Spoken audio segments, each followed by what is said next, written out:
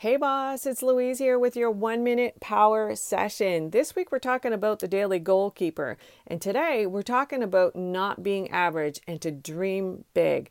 Detach yourself from the outcome. Start with this bodacious goal, and then you will start asking yourself bigger questions. You will then seek out better mentors, bigger business models, and relationships. If you find yourself saying, I just have to reinvent my business, means that you didn't think big enough. Sometimes you need to ask someone, your spouse, or maybe it's a coach, and ask them, are you thinking big enough? And they will point you in the right direction because they're making you aim so high, you might fail, but you will get there faster.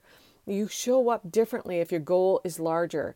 Get someone to call out your BS. Get your goaltending list at louisecorville.com while it lasts. Share Girl Boss coaches with your friends. Thanks so much. Bye for now.